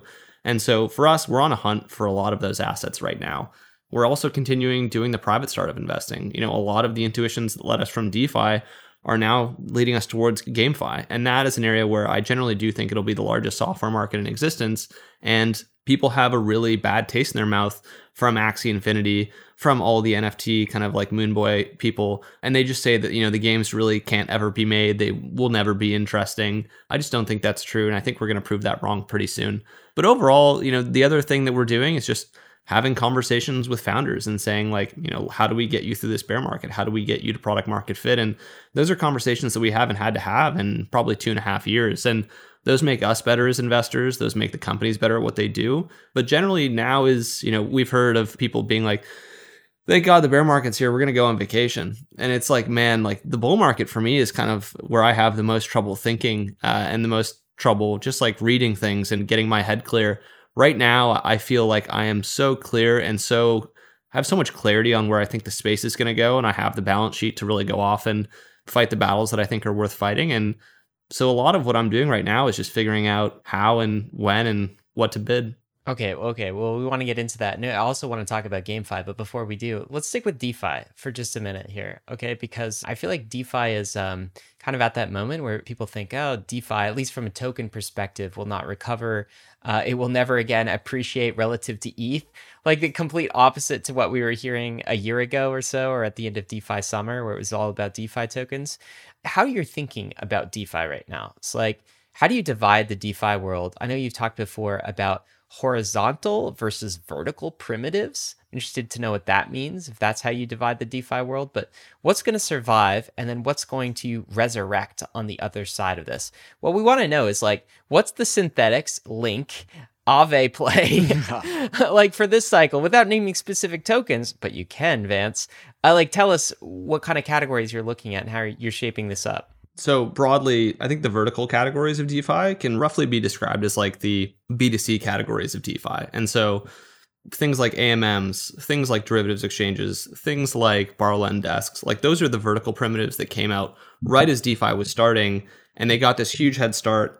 And then what happened was they had all these competitors launch because it was relatively easy to fork. And you had like, the third largest borrow lend desk on the fifth most popular chain. And it was like, there was kind of like death by 1,000 cuts. And oftentimes these teams that launched after the DeFi, OGs would get, paid more in tokens. They would, kind of do things that were a little bit more self-serving. And it really kind of like not only clouded the atmosphere of competition, but it like kind of like demotivated these DeFi 1.0 teams. What's happened since then in the DeFi vertical land is that, the incumbents, the winners have kept winning. The teams that have really not been in it for the right reasons have faded. And now you have this environment in the DeFi vertical primitives where a lot of the blue chips have the potential to just like pull themselves out of this bear market. Aave, like Maker, like Synthetics, like Maple, like, there's going to be a lot of these categories where you have the right team, they're generating cash flows. And unfortunately, like we're not all going to make it. We're all going to make it. Probably like a tenth of the DeFi protocols that exist today are going to make it, but they're going to be huge as a result. And I think what we've seen is that the rough probably order of magnitude that we're looking for in TVL for DeFi is probably like 1 to 10 trillion. We hit 100 billion this cycle. It feels like we can get to a trillion, probably the next one. And if these people can take 1% of the fees of their TVL, these are going to be decacorns. And so that feels relatively obvious for me. You see something like the growth of a Maple Finance when compared to Genesis. They've done like $1.5 billion of loan originations. They're growing like 50% quarter over quarter. Like they can get to that scale of Genesis, which has, 130 billion loan originations a year fairly quickly. But it's not going to be obvious. You're going to have to do a lot of research. And frankly, you're just going to have to bet on the teams with the most longevity. And so that's kind of like how I would think of DeFi for, the vertical primitives right now. Did you just give the case for DeFi blue chips though, Vance? I want to be clear. In a way, yes. And like, DGen Spartan called for a 36-month bear market for DeFi almost like a year and a half ago. And when he started doing this meme, I was just kind of like, man, like you're going to do us like that. But he was right. He was right for a couple reasons. The first one is just like, we needed to weed out all of the competitors. And the second reason is just like, we need to figure out which teams have longevity, which teams have product market fit. And it feels like we're reaching the point where that is true. And so I'm not going to say it's going to be another 18 months, but it feels like we're going to have the winners at least sorted out in the next, 6 months. And so that's kind of how I think of the DeFi vertical primitives. But what about on DeFi verticals still? What about this multi-chain world? Another question in my mind, will we have geographic winners? Like, because if you're going to bet on the Aves and the compounds of the world or even the Maples of the world, expanding beyond Ethereum to all of these other layer twos, maybe alternative layer ones, are they going to be able to scale in that way? Or do you think you'll have regional competitors, right? On Avalanche, you have Trader Joe rather than Uniswap, for example. How do you think that shakes out? Yeah, I mean, obviously not financial advice, all of this podcast, but I think to the extent that these, teams can go off and find new asset markets on these new chains, they will. And to the extent that there's like captive consumers on these chains, I think they will go there. But my sense is that, people are going to be more drawn towards these DeFi primitives because of their brand. And also because of what I think is coming next for a lot of them, which is like building out their own wallets, building out their own front ends, building out their own direct-to-consumer brands. Like, it won't be about which chain you're on. It'll just be about like what your brand is and what your connection to the end user is. And so going forward, I see moving on to new chains as less of a catalyst than just like executing really well and building out your top of funnel. So that's kind of at least what I think of them. All right, so that's the vertical piece. What's the horizontal piece then? Yeah, so the horizontal piece is more of like the B2B side. And so like these are things that transcend blockchains, that transcend use cases, that transcend, customers even. Like, and I think about it kind of like as an order book. At the very top of the order book, I think of things like payment for order flow. And these are protocols that really haven't been launched in crypto yet. Things that like can plug into wallets, give them out of the box monetization, give their users cheaper fees, and that can kind of like live across all wallets, all UIs as an abstraction layer for DEXs. I think that's relatively interesting. At the very bottom of the order book, I think of things like MEV and protocols like Flashbots or protocols like Jito on Solana. Like, those are the things which are more about like who has the rights to the flow of the most complex transactions that are probably the most profitable. And so I think those are very interesting. And then somewhere in the middle of those, I think you have staking protocols, decentralized derivatives like Lido, decentralized derivatives like Swell and Rocket Pool. Those are things which are just kind of like going to ride the trend of staking to, what we think is a very large outcome. And you look at Lido, and they're probably making, $1.5 million every few days. Like, these are real revenue producing protocols. And I think they're just riding the transaction fee wave that's currently happening on Ethereum and other chains, and they'll be successful as a result. And that's where like we haven't had as much experimentation.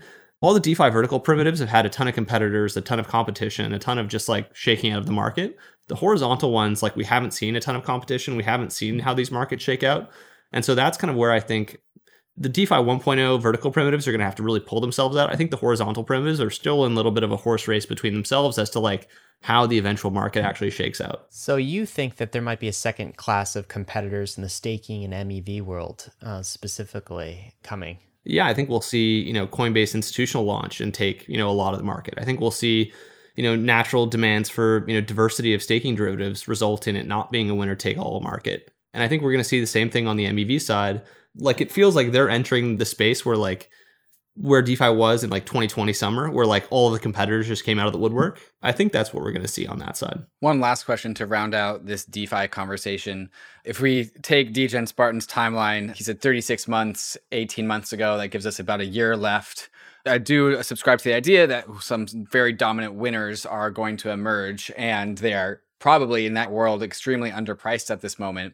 But also at the same time, what else is underpriced is ETH. Within 1 year, we will certainly be in a post-merge world. The inevitable question of like DeFi tokens are bullish dollars, and Ether is also bullish dollars, but are DeFi tokens still bullish Ether? So Vance, when you allocate capital into tokens, how do you consider the contrary, which is Ether? And how do you weight these things? And do you focus on price performance versus dollars or versus Ether? And how do you balance out these two tug of wars? By the way, Vance, this is another debate David and I have been having, so please settle this one for us too. I think there's certain things that are levered to Ethereum. If you think about the growth of the underlying fee market for an application. And so a good example of this is a staking derivative. That's perfectly levered 1-to-1 with Ethereum, where, something like Lido, which has a third of the market share, if ETH gets to $10,000, Lido might be making high 9 figures of revenue per year. And that could mean and imply just a more explosive growth opportunity than Ether itself. So that's one that's obviously directly correlated to Ether, and most of the horizontal primitives like staking derivatives like MEV, I would expect those things to be, highly levered to Ethereum and, have the potential to outperform. The vertical primitives are more based on just like, is the management team executing? It doesn't matter. Maple and ETH, like they aren't really related in many ways other than, is Maple able to get more borrowers, more lenders on chain? Are they able to execute and move faster? And how big is the market opportunity? And, you kind of need to answer that for each one of the vertical primitives, but the answers are more surprising than you might think, just because look at something like Maple, it's at about 400 or 500 million. Look at something like Ethereum, it's at around 230 billion. The amount of capital that's required to move each of these outcomes is much, much different. And so that's where you get the basis of outperformance from if this starts to move in the right direction. And so I've seen the charts. I've seen the DeFi ETH charts. Like I have my eyes open. I've seen those going down for the past 18 months. Impossible to tell if there's a bottom or when it'll happen. But if you just look at the individual projects, for us, and this is what we do all day, the research is pretty compelling in that, there are sources of outperformance that you can find. It just might not be in the most obvious places, and it might be in the private markets and it might be in the public markets and things that are beaten down. But that's the great thing about crypto. It's like, you always have a chance to kind of do your diligence and do your research and find something that maybe not everyone else does. Switching gears here to a new conversation. Vance, from following your tweets and chatting with you at Permissionless, it seems to be you're going down the GameFi rabbit hole, but listeners might get that, okay, like an Axie Infinity type GameFi or just like a Illuvium type GameFi. But from what I've gathered, what you're up to is you've done some like deep research about the actual structure of trad gaming and that whole ecosystem. And you're seeing a lot of potential for trad gaming to be disrupted by crypto in ways that are different than just like an economic game like Axie or like whatever the listener might imagine when I say the word GameFi. So when you hear the word GameFi, what do you think? How is GameFi going to disrupt? What is the path for GameFi to disrupt the current gaming status quo? Sure. So, we all lived a time where we were putting discs into consoles and paying $60 for them. And that seemed like a pretty fair deal. And, that was what was known as like proper games. And then we had free to play games. And, when those came out, the Candy Crushes, people said that these aren't real games. And how could you put these out as something that really isn't even in this paradigm? But, today the free-to-play games industry is generating probably 80 or 90% of the revenue in the entire game industry. So if you look at something like Activision Blizzard, what they're doing is they're taking all of the profits from these free-to-play games and investing them in these awful console titles that they think have like a brand halo. And the games industry is largely broken over the past 20 years. All the indies have pretty much died. Basically it's just been a story of consolidation. All of the free-to-play games now rely on, basically in-app advertising for any monetization. And with the cutoff of IDFA, really what you have is the breaking of their business models. And IDFA is basically the unique identifier that game developers use to track users across multiple different applications and sessions. And so really, the opportunities for game developers right now are sell your title to a major studio in some really kind of shitty earnout deal, or try to chase down this monetization opportunity of ads, which is increasingly deteriorating. And so all roads for these developers kind of lead to crypto, where people are excited. There's lots of funding. You can actually build things that are relatively interesting and outside of the scope of just like the traditional games that you're supposed to build. And so we see a lot of kind of like bottoms up people just coming into the industry. And from the top down, the metrics are fairly clear. There's 3 billion people who play games a year. There's 1.5 billion people who make less than $5 a day. And these people are going to be the first users to play to earn games. And obviously the traditional gaming establishment has been pushing back and will continue to push back because these are not deemed as real games. And the financialization of games is largely a taboo.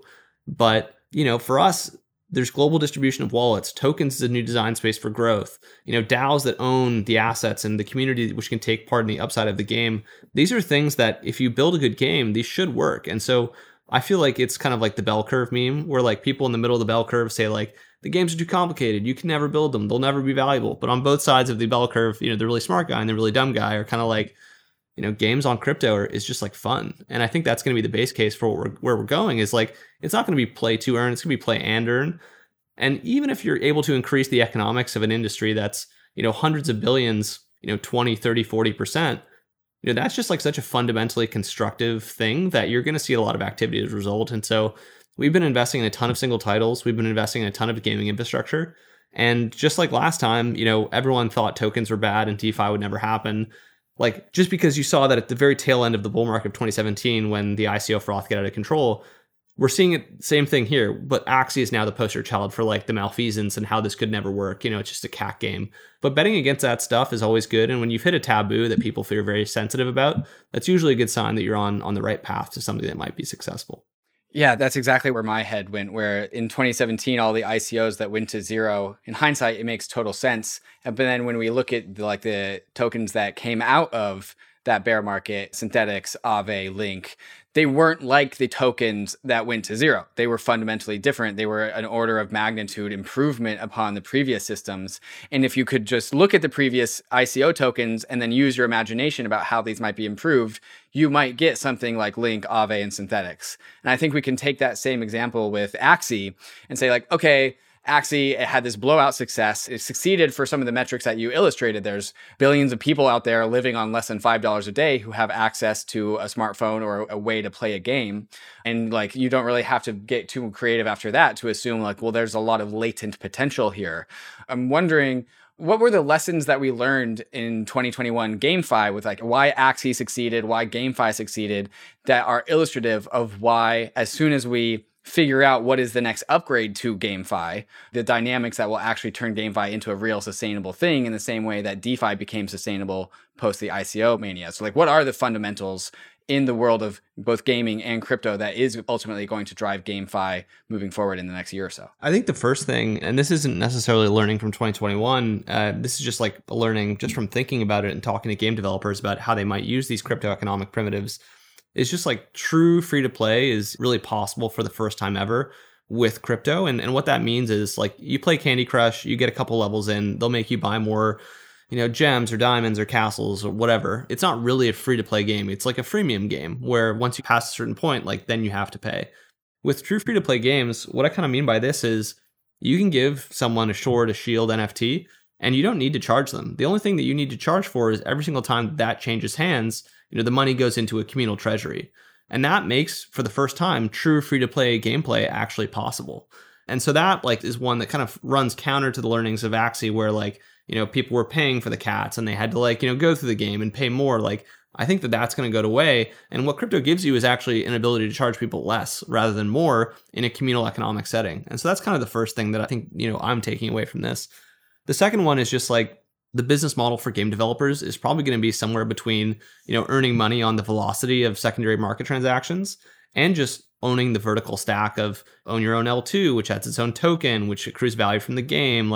Those are going to be the new business models of these games rather than anything advertising based. And that's kind of, I think, another fundamental learning. The last one I would say is just these games need to be fun. The reason Axie didn't go anywhere is just because the entire economy was based on kind of DeFi-esque and bad DeFi-esque, Ponzi economics, where, there really wasn't a path where this didn't unwind not gracefully. And so for us, the things that we see now, and it's always a little bit strange when you're out of your comfort zone, we're talking to indie developers that are building first-person shooters, real-time strategy games, MOBAs, things that really have nothing to do with crypto, and we're helping them weave the crypto elements into it. And what we're learning is there's some things that we should, take, and there's probably some things that we should leave. And maybe this idea of this open reflexive economy is powerful, but you really need to leg into it and be, cognizant of when you really put that into the game's economics and design. And so for us, it's these things are going to take a long time to really find their footing, but that's not to say that they'll never get there. It just might take 9 months. And we're just being patient with it overall. We're not expecting these things to launch overnight and become smash hits. There's a long road for games, and it's just going to take a while. Vance, do you think the opportunities are primarily in the private space, right? All kind of accredited investors, sort of, you got to fund the game and retail doesn't necessarily have access to that? Or do you think some of these are closer to public, that there will actually be tokens that, people can invest in? I mean, quite famously, the last bear market, 2018 was a fantastic time to buy some Link or SNX or, Lend. But I'm wondering if the GameFi market is structured differently. The GameFi market's structured differently right now because there's no, it's only Axie. If you want to go buy Axie down a lot, you can certainly do that. I'm not as strongly convicted that that's where the future of this is going to be. It's more so right now on the private side with gaming because all these things are literally just getting started. Probably in a year, you're going to have 100, 200 games that exist, and you'll be able to kind of categorize them. You'll be able to separate them in terms of which management team is good or not. You'll be able to see what the cash flows are for each.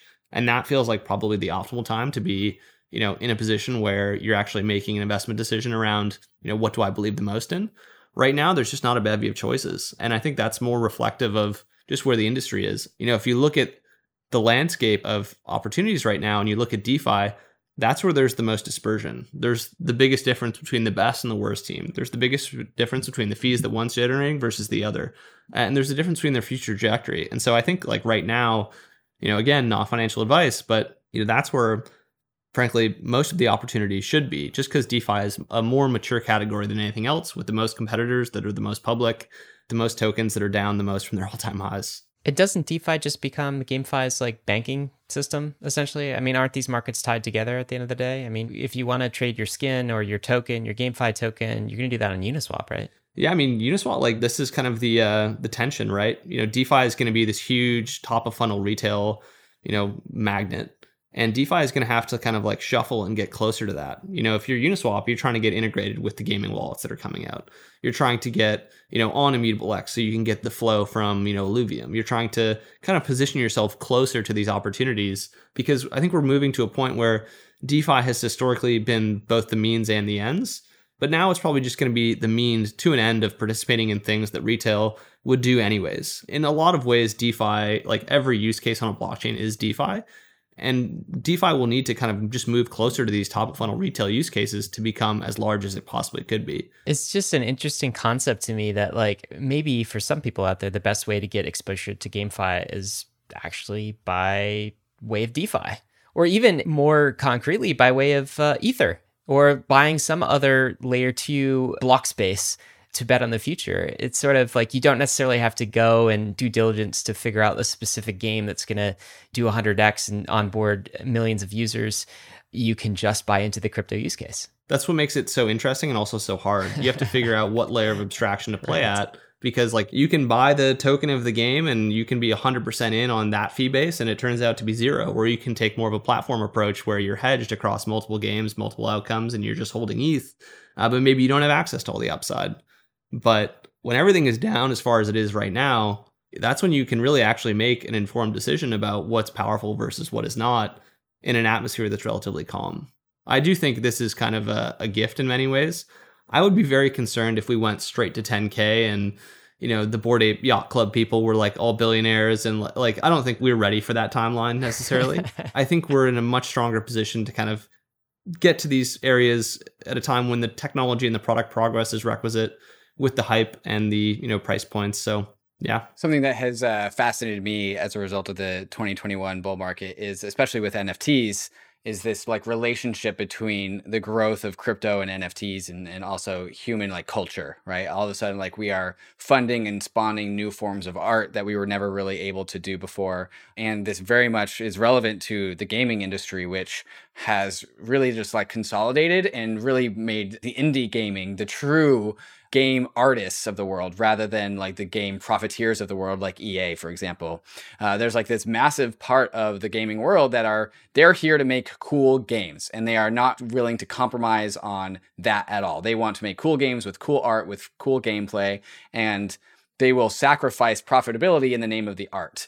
But being in that cohort of the gaming world in the last like 10 years has not been awesome for you. It's been very, very hard to be an indie gamer. And I'm wondering if there's something here where if NFTs can like recreate like a Renaissance level of human creativity and human flourishing, if we can apply that same sort of mental model towards the gaming industry. Do you have any thoughts on that? When I first started going very deep on gaming, I just like flew to Europe, and there's certain countries in Europe which are very hot gaming hotspots, and I just like talked to a lot of the indie studios there. And it was kind of funny, like you walk into these gaming studios and there's like 200 people working there, and they're not getting paid very much. They're doing it mostly out of the love of games that they have. And, they have a love for a game. They're not getting really paid that much because the outcomes aren't that large. And really kind of, they're just hypersensitive around, things that would make the game unpure or, like corrupt its values just to be on crypto. And, that was frankly the first couple months of just like explaining to these people that you don't have to, kind of like prostitute your values to make something interesting in crypto. You can do it from first principles. You can build the game that you want to build, and you can make it even more interesting as a result just by incorporating these primitives. And so for us, like, that is the ground truth of most of these indie game studios, is that most of them hate crypto. and, pulling them forward to kind of understand and see the light and understand why that crypto is not just purely evil was kind of like the first order of business that we did with most of the studios that we invested in. For us, like, that is like the ground truth of what's happening right now. And we're just starting to convert these people into true believers and have them accept that, you can build the game you want. You just have global wallet distribution, you have NFTs that the players own, and you have a fungible token that you can integrate if you want to really bootstrap the game. But we're not asking you to do anything that would really compromise your values. It's just an extension of that. And so, that is like the ground truth of what these game studios are right now. This has been so much fun, Vance. The theme of this episode, I think we carried it forward to the end, has been, crypto in the bear market. And you said a line that I think is really important is this really is a gift. Look at every bear market as a gift. This is the gift of the bear market. We talked about so many opportunities that are available for those who persist, to those who build, those who settle, for those who are long-term oriented, for those who have maybe some cash available or some time to spend during the bear market. These things are very important. This is the time, and it's a gift to each and every one of you who are listening. Vance, I want to maybe end with this tweet because I think it was some wisdom you were dropping as well, some bear market wisdom that we all need to hear. I'm going to read it out, and you said this: "A very wise man once told me that you don't measure net worth peak to peak across cycles. You measure it trough to trough. This has stuck with me. Not peak to peak, trough to trough." Tell us what that means. Yeah, so in the first framework fund, there were 3 investors, and Michael and I were 2 of them. And the guy who told me this line was actually the only other outside investor. And this is someone who is one of our mentors and is one of our close friends. And he's a very legendary hedge fund guy, kind of leave it at that. And he's someone who's seen multiple cycles where he's been up 100x and then he's been down 95%. And really, the idea that it's not about kind of like, looking back at your net worth from like the absolute bottom of the barrel and you can't even really see it. It's about kind of like every single time the market turns, you're going to lose money. The only thing that matters is that you're making incremental progress off of your last base. You have a better understanding of the space and you have a better playbook for how to, move going forward. And for us, as long as that's been the case, I haven't really ever felt nervous. The only times I really feel nervous are when things are super frothy and we aren't making the requisite tech progress. And so generally, I think that if your net worth is only visible with binoculars, your peak net worth, that's okay. The bear market is going to last as long as it kind of needs to. But the only thing is that losing money is bad. Losing your conviction or getting wrong-footed about how you feel about the space is worse. And as long as that's the case, the troughs will keep getting higher and you'll be okay. So that's kind of how I think about it. And, everyone's gotten hit, us included, but conviction has not wavered and we're ready to make the most of this period of time. What a great way to end it. Vance Spencer, thank you so much. A reminder to Bankless listeners, the last trough for ETH was about $80. So we're still a ways from that. And we'll see where this bear market trough ends up. Vance Spencer, thank you so much for joining us. It's always a pleasure. Great. Thanks a lot, guys. Guys, no big action items for you except for listen to that episode again, all right? I think there are a lot of opportunities hidden in that episode. Once again, Vance Spencer and the team at Framework were some of the main folks who identified these opportunities back in 2019, back when I didn't even believe them. I was very bullish on Ether and Ethereum as an ecosystem, but I didn't know the potential of tokens, and Vance saw it then, so I think he's probably seeing some things now. But of course, there's a reason why Vance is basically a reoccurring segment on the Bankless podcast, this being the 3rd episode. That's right. As always, to be clear, none of this has been financial advice. You'll never hear that sort of talk on Bankless. Crypto is risky, ETH is risky, so are all the DeFi assets in GameFi. You could lose what you put in, but we are headed west. This is the frontier. It's not for everyone, but we're glad you're with us on the Bankless journey. Thanks a lot.